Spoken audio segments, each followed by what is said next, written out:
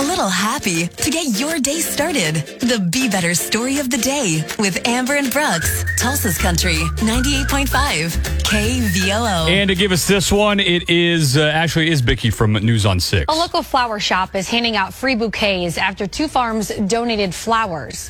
With so many weddings and events being canceled, the French Bouquet said the farms were going to throw the flowers away.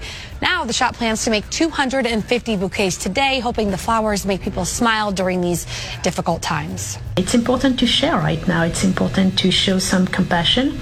I think it's important to also do something a little bit differently. She says Bear Creek Farms in Stillwater and Birch Lane Farm in Bixby donated the flowers. Something simple like handing out it. flowers. And so many people had commented on this story. It was on Facebook saying, oh, that would brighten my day. Flowers make everyone happy. That's true. So well done.